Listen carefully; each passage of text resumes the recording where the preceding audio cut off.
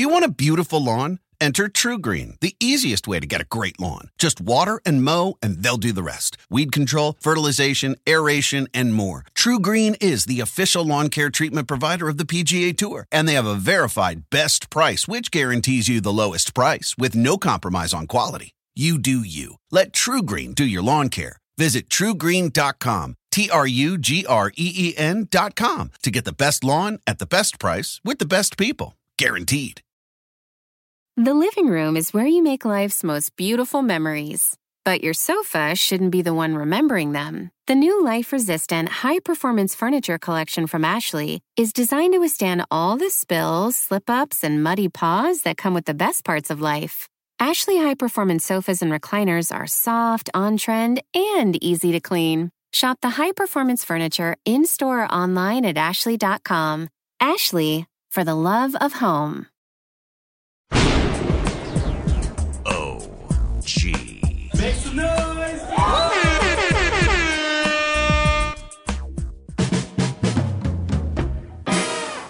How you doing, everyone? I'm Russ Salzberg, and I want you all to listen up and get a load of this. The Giants' dream of running the table and going undefeated the second half of the season came to a crashing halt with a nightmare of a loss in Philly. As for the Jets, yes, their nightmare also continues. Not a happy holiday for the home teams. And can we please fix the ridiculous overtimes in college football? So like I said, listen up, because you're really going to want to get a load of this. Oh boy, was that a nightmare of a loss for the Giants, as I just stated. I mean, I want to tell you something. You know, sometimes they call... I'm glad this is a podcast and I'm not on the, regular radio right now. Because they call a loss like this like a punch to the gut. A real punch to the gut. No. This was a flat-out kick in the nuts. I can't describe it any other way. Really. I wasn't at the game. I was sitting home watching it, and my wife hasn't heard me holler like that for a long time. And listen, the last year and a half, there's been what to holler about watching Giants games. But the Giants came out. I mean, there's a lot to talk about in this. Listen, there's the finger pointing at Eli. Fair enough. There's the finger pointing at Coach Shermer. Fair enough. Now you got the talk that Odell Beckham Jr. is questioning the play calling. It all goes nuts. And listen, there's 1,000,001 reasons we can pick on any of the above names, the ones that I just mentioned. Let's start with Eli, okay? Everybody knows here I've been a defender of Eli, and if I have to bet, I will still bet that he will be your starting quarterback for your New York Football Giants next season. That is my gut feeling, okay? But having said that, he was terrific in the first half, as was the Giants' offense in the first half. Not good, outstanding. Well, they had 346 total yards in the first half alone. I mean, Eli was great. Saquon was off the charts terrific. Odell, everybody. I mean, it was, they were almost flawless. They were almost flawless in the first half. So let's get to the point where then they went from flawless to flawed. The interception with like 5 seconds left in the first half. Okay, bad decision, bad pass, interception. It happens. The Giants still went into the halftime with a 8-point lead, 19-11. Okay? And that's what, football games are. There's ebbs and flow. And You make a mistake. How do you deal with the mistake? Now, clearly, I said to myself, okay, that gave the Eagles, some momentum going into the second half. Fair enough. I buy that, but they were still suffering from an 8-point deficit. I can hear and listen. What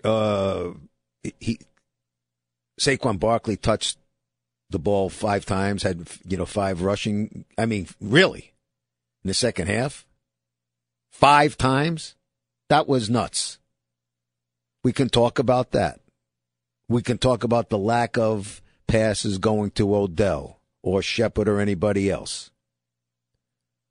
But I'm reading and hearing everything today. Was everybody watching the same game that I was watching? I'm just asking everybody, was everybody watching the same game that I was watching? Because one thing that I did not, I mean, it made me sick to my stomach to have to watch that. The tackling by the Giants in the second half was an embarrassment. Now, I'm telling you, folks, if you're watching that football game, you can talk about Eli's interception. You can talk about Sherman's play calling. We can talk till we're blue in the face about Saquon Barkley only getting the ball 5 times in the second half. I get that. I understand that. And it's all fair. It is all fair. You're not going to get an argument from me on that. Eli was great in the first half, but, second half is a different story. We can talk about that. But where was the tackling? Because with all the garbage that went on, with the lack of offense in the second half, okay, with the complete lack of offense in the second half, they still had a chance to win the game. The defense, the tackling was just awful. I haven't seen tackling that bad in a long time. That's how awful it was. And no one's talking about that. Nobody is talking about that. Again, folks, don't misread me. I'm not waving Eli pom-poms. I'm not waving Pat Shermer pom-poms. I'm not waving Big Blue pom-poms. I'm just saying when things are failing on one end, you got to pick it up on the other end. Listen, in the first half, the defense certainly couldn't be tired because the Giants, I think it was like 17 and change to 12 and change time of possession. So it wasn't like the defense was out on the field for the whole first half or anything like that. But for crying out loud, they didn't make stops. Basic stops. The tackling was ridiculous.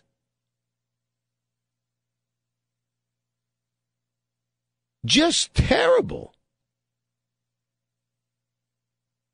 And when they were going in to score late, that really, what was it? When did they score? I'm trying to remember. Well, anyway, in the fourth quarter. I mean, there was no sense of urgency in the tackling. I just didn't understand that. I did not understand that.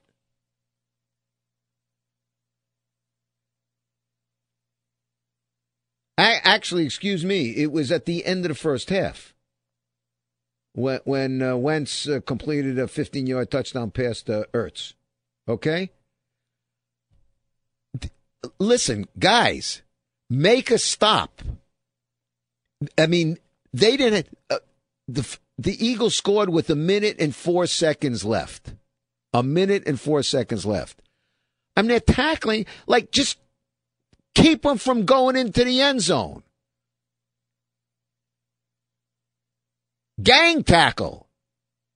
Make them use the clock. Make them use whatever timeout there was. Make it difficult. They were tackling like I thought they were playing flag football half the time. Let me clear one thing up. I am not including Landon Collins in this. Landon Collins was outstanding, but he couldn't do it by himself. Landon Collins was making great tackles. He had his ass all over the field. He was simply outstanding. But, you hear the term lack of execution. You win games when you execute. I always said this, Pat Shermer always bristled when people would question his team's effort. What did you think of your team's effort? He said, there's nothing wrong with the effort. The guys try hard. They don't execute. Well, yesterday, they executed in the second half. The only problem was they executed themselves. It's like they stuck their fingers in a bucket of water, then stuck it in an electrical outlet. And that's what bothered me about the loss. The effort on the tackling was terrible. Everybody's, because everybody has the agenda. I'm already seeing, I was reading someplace today, well, now there's no need, since we know that they can't win or anything, so now there's no need that we shouldn't see Kyle Lauletta. I'm so sick of hearing that shit. Enough already.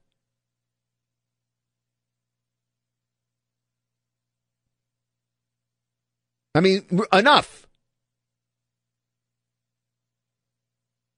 Yes, the interception sucked at the end of the first half. But for crying out loud, folks, it was 19-11 at the end of the first half. The Giants were winning, okay? It wasn't like that interception was thrown at the end of the game. It was thrown at the end of the first half. And it's the same old shit all the time. If it works, then everybody's hoisting Eli on his shoulders. They're saying, oh, it was great. Eli took him right back down. Okay, I get that. The criticism, I felt the same way. Why throw the ball? But he did. Now, Pat Shermer puts the blame on him. Eli puts it on himself. Both guys are those kind of guys. The coach Sherman never throws anybody under a bus, and neither does Eli. But nobody hits. Since we're pointing blame, where was the defense? I mean, where was it? The same guy. You know what? Here, in professional sports, in particular football, but I'll say this, and Crash, you're looking at me, in baseball too, batters and pitchers, you got to make adjustments. When they know you're a certain way, you got to make adjustments. A batter has to make an adjustment to the pitcher. The pitcher has to make an adjustment to the batter. If a guy sits his ass on fastballs all the time, the pitcher has to make adjustments to throw him junk, and vice versa. Well, in football, you have to make adjustments. In the second half, the Eagles made adjustments. And the Giants didn't do a damn thing about it. That was a terrible, terrible loss. In light of everything, I'm telling you folks, the building there has been terrific. Since the bye week, they came back, won a couple of games. There was a tremendous atmosphere. And listen, if you ask me, I certainly didn't expect them to run the table. That's a little unrealistic. Okay, I didn't expect them to run the table. And quite frankly, I thought run the table. After going 1-7, I felt, man, if they could end up 8-8 or 7-9, that would be tremendous. Off a 1-7 start. People were saying to me, "Oh, Russ, wouldn't it have really sucked this is what I got going into this week. Wouldn't it really suck if the Giants ended up 9-7 and still didn't make the playoffs? My answer to that was no. It would be fabulous. It would mean they regrouped, they ran the table, they got off the deck, came out punching. Okay, too little, too late, but whatever. And quite frankly, if they can go 8-8 or 7-9, you're not going to like it. But remember, this team won 3 games last year. But the way they lost yesterday, to me, that was. I'll tell you what. The loss in. You lose to the Panthers, that 63-yard field goal. As far as I'm sitting here concerned, that was not as bad as yesterday's loss. I say yesterday because, I taped this on Mondays. It was not as bad as this loss to the Eagles. Simply because I just didn't see what I was watching on defense. Like I said, I'm not absolving anybody. I'm not absolving anybody on the Giants in any way, shape, or form, okay? Not letting anybody off the hook. They all made their own beds. They all need to sleep in this one. I mean, it was a failure in every way, except for the special teams, which really has been improved. Corey Coleman again with a nice return. Unfortunately, he also dropped an important ball, which would have been a first down. But Evan Engram, he pulls a hammy. He pulls a hammy in the warm-ups. He can't go. Didn't seem to bother them. Red Ellison was doing well. It didn't seem to bother their offense in the first half at all. But the defense just, it's like, hello, did you forget how to play?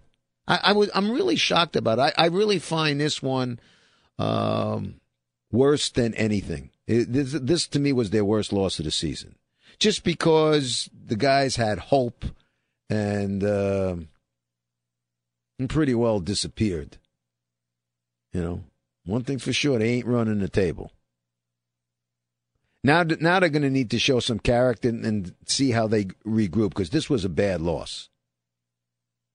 And then people can say, well, Russ, what the hell's a good loss? No, this was a bad loss. They were in Philly, in enemy territory. They were doing what they wanted in the first half. You always hear this. You got to pick each other up. And that defense, I was like, I'm telling you, sometimes, if a team is just plowing through you, I get that. If they're just picking you apart, I get that. If they're just beating you to the ball or running past you, I get that. But this was lack of tackling, lack of making stops. I'd like to know how many, I don't have it, I'd like to know how many yards after touches. I mean, it looked like it was flag football for a bit out there. It was terrible. It was really, really bad. And you know what the narrative is. It's all part of the agenda. Let us have an excuse to run Eli out. We don't want Eli to be the quarterback. Okay, because he throws an interception. We're going to hear. I know we're going to be hearing this all week going up to the Bears game. You can bet your sweet ass on that. That's what it's going to be. But I'm first thing this morning, I'm reading the papers. I've got the news, the Post in front of me, the Record from Jersey, Bergen Record. I don't see anybody talking about the lack of tackling by the defense. Now, were you watching the same game I was watching? That's all I'm asking. Because with any kind of tackling, the Giants still win that game. Don't tell me that they lost the game because of an interception at the end of the first half. It wasn't like that team, the Eagles, capitalized on that interception. The half ended.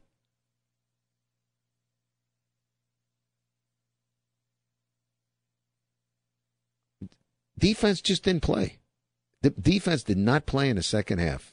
And the tackling effort was non-existent. Really, really poor. And that's what was disappointing. So the Giants move on. But let me also say this. And you heard me talk about, and I haven't done this in my entire career. I have not taken broadcast crews to task. You heard me do it recently over the nonsense from the ESPN Monday Night Crew, because that's a joke. Booger McFarlane, and, he can sit in that perch, whatever he has. A gust of wind could knock him over. I couldn't give a rat's patootie on that. But Chris Spielman yesterday doing a game.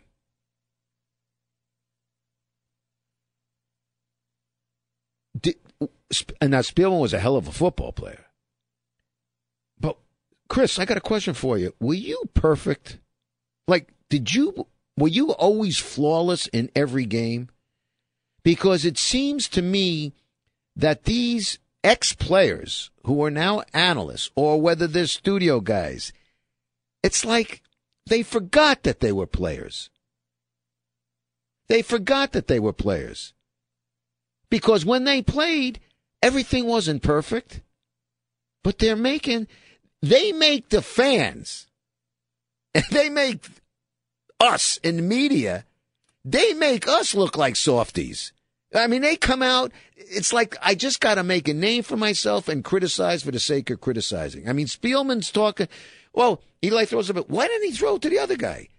Oh, he didn't see him, you putz. That's why. Oh, why didn't he go to the out guy? Maybe it was a mistake. Maybe it was a bad play. How many times are you going to have to say that during a game? Then there was another point. I love this. It was around midfield or something. It was late in the game. Maybe when they were going for the touchdown, a go-ahead touchdown. I forget the exact yard line, but he goes, oh, no, I want him to go for it. It was like 4th and 1. No, I want him to go for it. And Brenneman, the play-by-play guy, was saying, well, isn't it worth a discussion? No, I mean, what do the Eagles have to lose? What do the Eagles have to lose? I'll tell you what the Eagles had to lose. The Eagles were 4-6 going into the game. All right? They were 4-6 going into the game. The Redskins and the Cowboys were 6-5. So here's what they had to lose. If they win that game, which subsequently they ended up doing, the Eagles go to 5-6. One game out of first place. What did they have to lose, you putz? Here's what they had to lose. You know who's playing the Cowboys on Thursday night? This Thursday night? The New Orleans Saints. And you know who's playing the Washington Redskins this Sunday? The Philadelphia Eagles. So, there's a good chance there's going to be a 3-way tie for first place in the NFC East. Okay? If the Eagles win and the Saints win, if the Eagles win Sunday and the Saints win Thursday night, which I would have to say it's a good chance it's going to happen. Nothing's a lock. But when you say, what do they have to lose? Really? And you're this football expert? What did they have to lose? What they had to lose was the chance of not getting into first place. That's what they had to lose. So, when Tom Brenneman brought it up, it made perfect sense. Perfect sense. I understood them going for it. I probably would have gone for it. But to dismiss Brenneman as like, what are you talking about? Made no sense at all. What do they have to lose? But, I mean, listening to Spielman talk about why did he do this? I mean, he should have done this. He didn't do this. He should have done that. But another guy who gets paid by the word. Jeez, enough. Anyway, that's that for that game. As for the Jets, their nightmare also continues. What are you going to do? I mean, it is what it is. Their fifth loss in a row, just like the Giants. They, too, are now, 3-8. 5-game losing streak. The Bulls watch is on. And, it is what it is. I noticed, I read something in the paper yesterday. Bob Raceman, in his column, who writes, covers the sports media in the Daily News, he talks about the gas bags, like the media guys. Well, and a lot of it is directed at the electronic media. That's fair enough, whereas the gas bags all have their agenda. And listen, you heard me defend Todd Bowles, not defending him so much. It's hard to defend the record, okay? It's hard to defend the record. And if he's going to be replaced, so be it. But, he's being treated cruelly. It gets ugly. I said this. I said this a couple of weeks ago. New York is the greatest place in the world to win, but it's the most god-awful place to lose. But if you're going to include electronic media, myself included, as gas bags, one needs to look in the mirror and look at your brethren in the print media. Because all I'm reading today is Bowles has to go. Bowles has to go. Bowles has to go. Nice guy, but Bowles has to go. I mean, if we're going to call it straight, let's call it straight. Okay?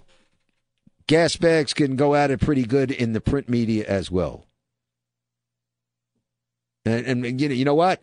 I haven't seen anybody say about the gas bags in the media talking about Eli all season. You want to talk about being treated cruel, like what he did for the previous 14 years was non-existent. It's like, let's dump this piece of garbage out of town. So stop. In particular, the Daily News. Because they clearly have an agenda to run Eli out of town. But for crying out loud, I mean, like I say, it's hard to defend. It's tough on Bowles. I mean, and he's a defensive coach, so it's a bad situation. But like I said, let's be fair. Don't make it like just the electronic media is the gas bags. Raceman likes to call it the valley of the stupid. Well, I'm reading the papers today. Let me see here. No defense. No defense. Hey. It's time to ask what Bowles Jets do well. He's got to go. You got plenty of gas bags in the print media. All right. That's enough. We got 2 3-8 football teams, and I got indigestion. So the turkey from Thanksgiving it's coming up. Let me get to college football for a second. Can we please get rid? This overtime is stupid. That LSU Texas A&M game, 74-72, 7 overtimes. Now, whoever came up with this cockamamie decision,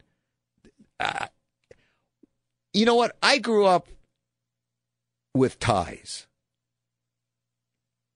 Not just in college football, in professional football. One of the most famous ties of probably, Crash, the most famous tie in college football of all time was Notre Dame, Michigan State. Okay, Crash says Harvard, Yale, but the one that got the biggest was, you know what I'm talking about, though, Ara Parseghian, they were ranked number. He chose to play for the tie because it won the national championship. Look, I understand people want to see a winner. You can have a winner by playing. You don't want it to be like the pros. You play for 15 minutes. I mean, if it has to go to that and then you call it a tie, okay. But this business of let's go to the 25, you get the ball, then you score. You can't kick extra points. You have to run them in. Couple of things. The kicking game is part of football. You're allowed to kick field goals in the overtime, so why shouldn't you have to kick extra points? There's still a holder. There's still a long snapper. Why not? But screw that. This business, if 7 overtimes, and let's get the ball at the 25. Why can't you do this? You want to keep a limit on things? You want to play? I don't know. You want to do it each. How about this? If you don't want to play one full quarter again, how about do this? Each team gets 2 possessions. Not 1, 2 possessions. That's it. 2 possessions. Now, if I'm playing you, I score on my first possession, you don't score on your first possession, that means if I score again on my second possession, game over. But play real football. I mean, the whole game, it's just red zone football. Plus 5 yards, if you want to call it. To me, it makes no sense. None. The game's just drawn on. It's stupid. Doesn't make any sense to me. I mean, I don't know. I mean, I certainly wouldn't have wanted to wait up till 4 o'clock in the morning, whatever the hell it was, to watch at the end of a football game like that. 74-72. And it's not because of that game. I just don't like the whole concept. Maybe it's just me, but you know what? I was talking to some of the guys here, and it's not just in football. I was talking to Crash about it before we went on. Like in baseball, the simplest things.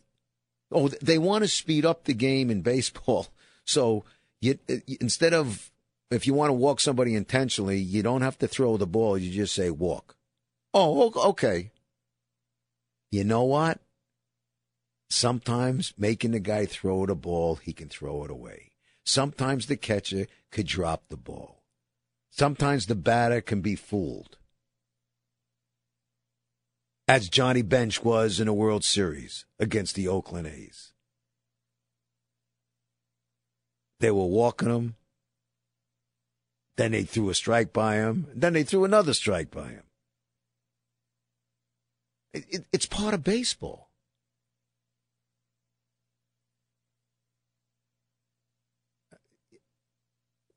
I don't understand, how about hockey? Crash, you know this. In hockey, I grew up when they would play for ties.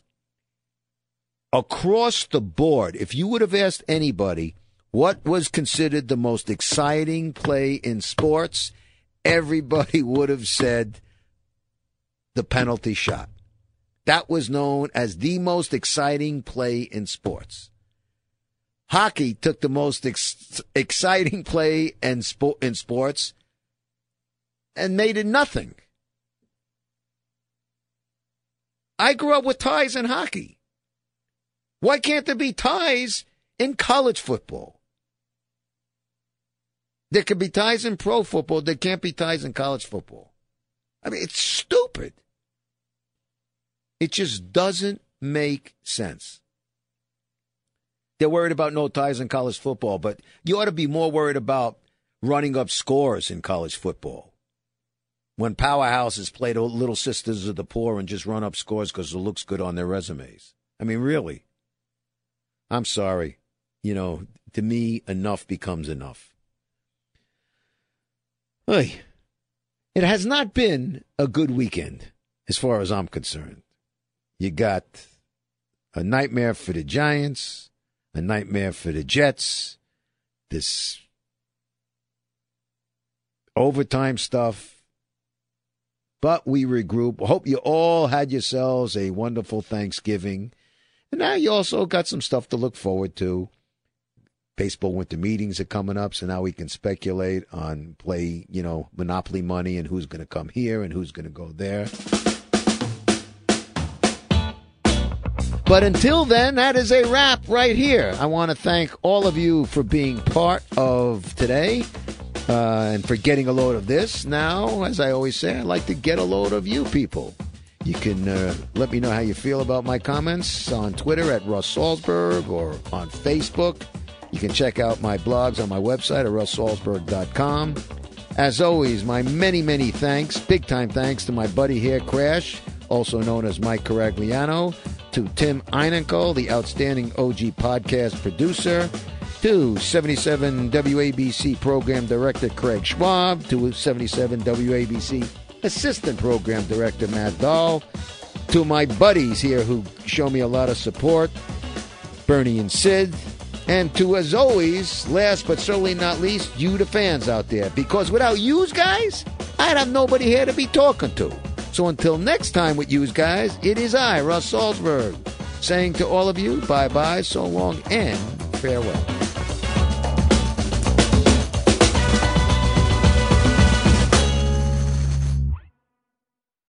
The living room is where you make life's most beautiful memories. But your sofa shouldn't be the one remembering them. The new life-resistant, high-performance furniture collection from Ashley is designed to withstand all the spills, slip-ups, and muddy paws that come with the best parts of life. Ashley high-performance sofas and recliners are soft, on-trend, and easy to clean. Shop the high-performance furniture in-store or online at ashley.com. Ashley, for the love of home.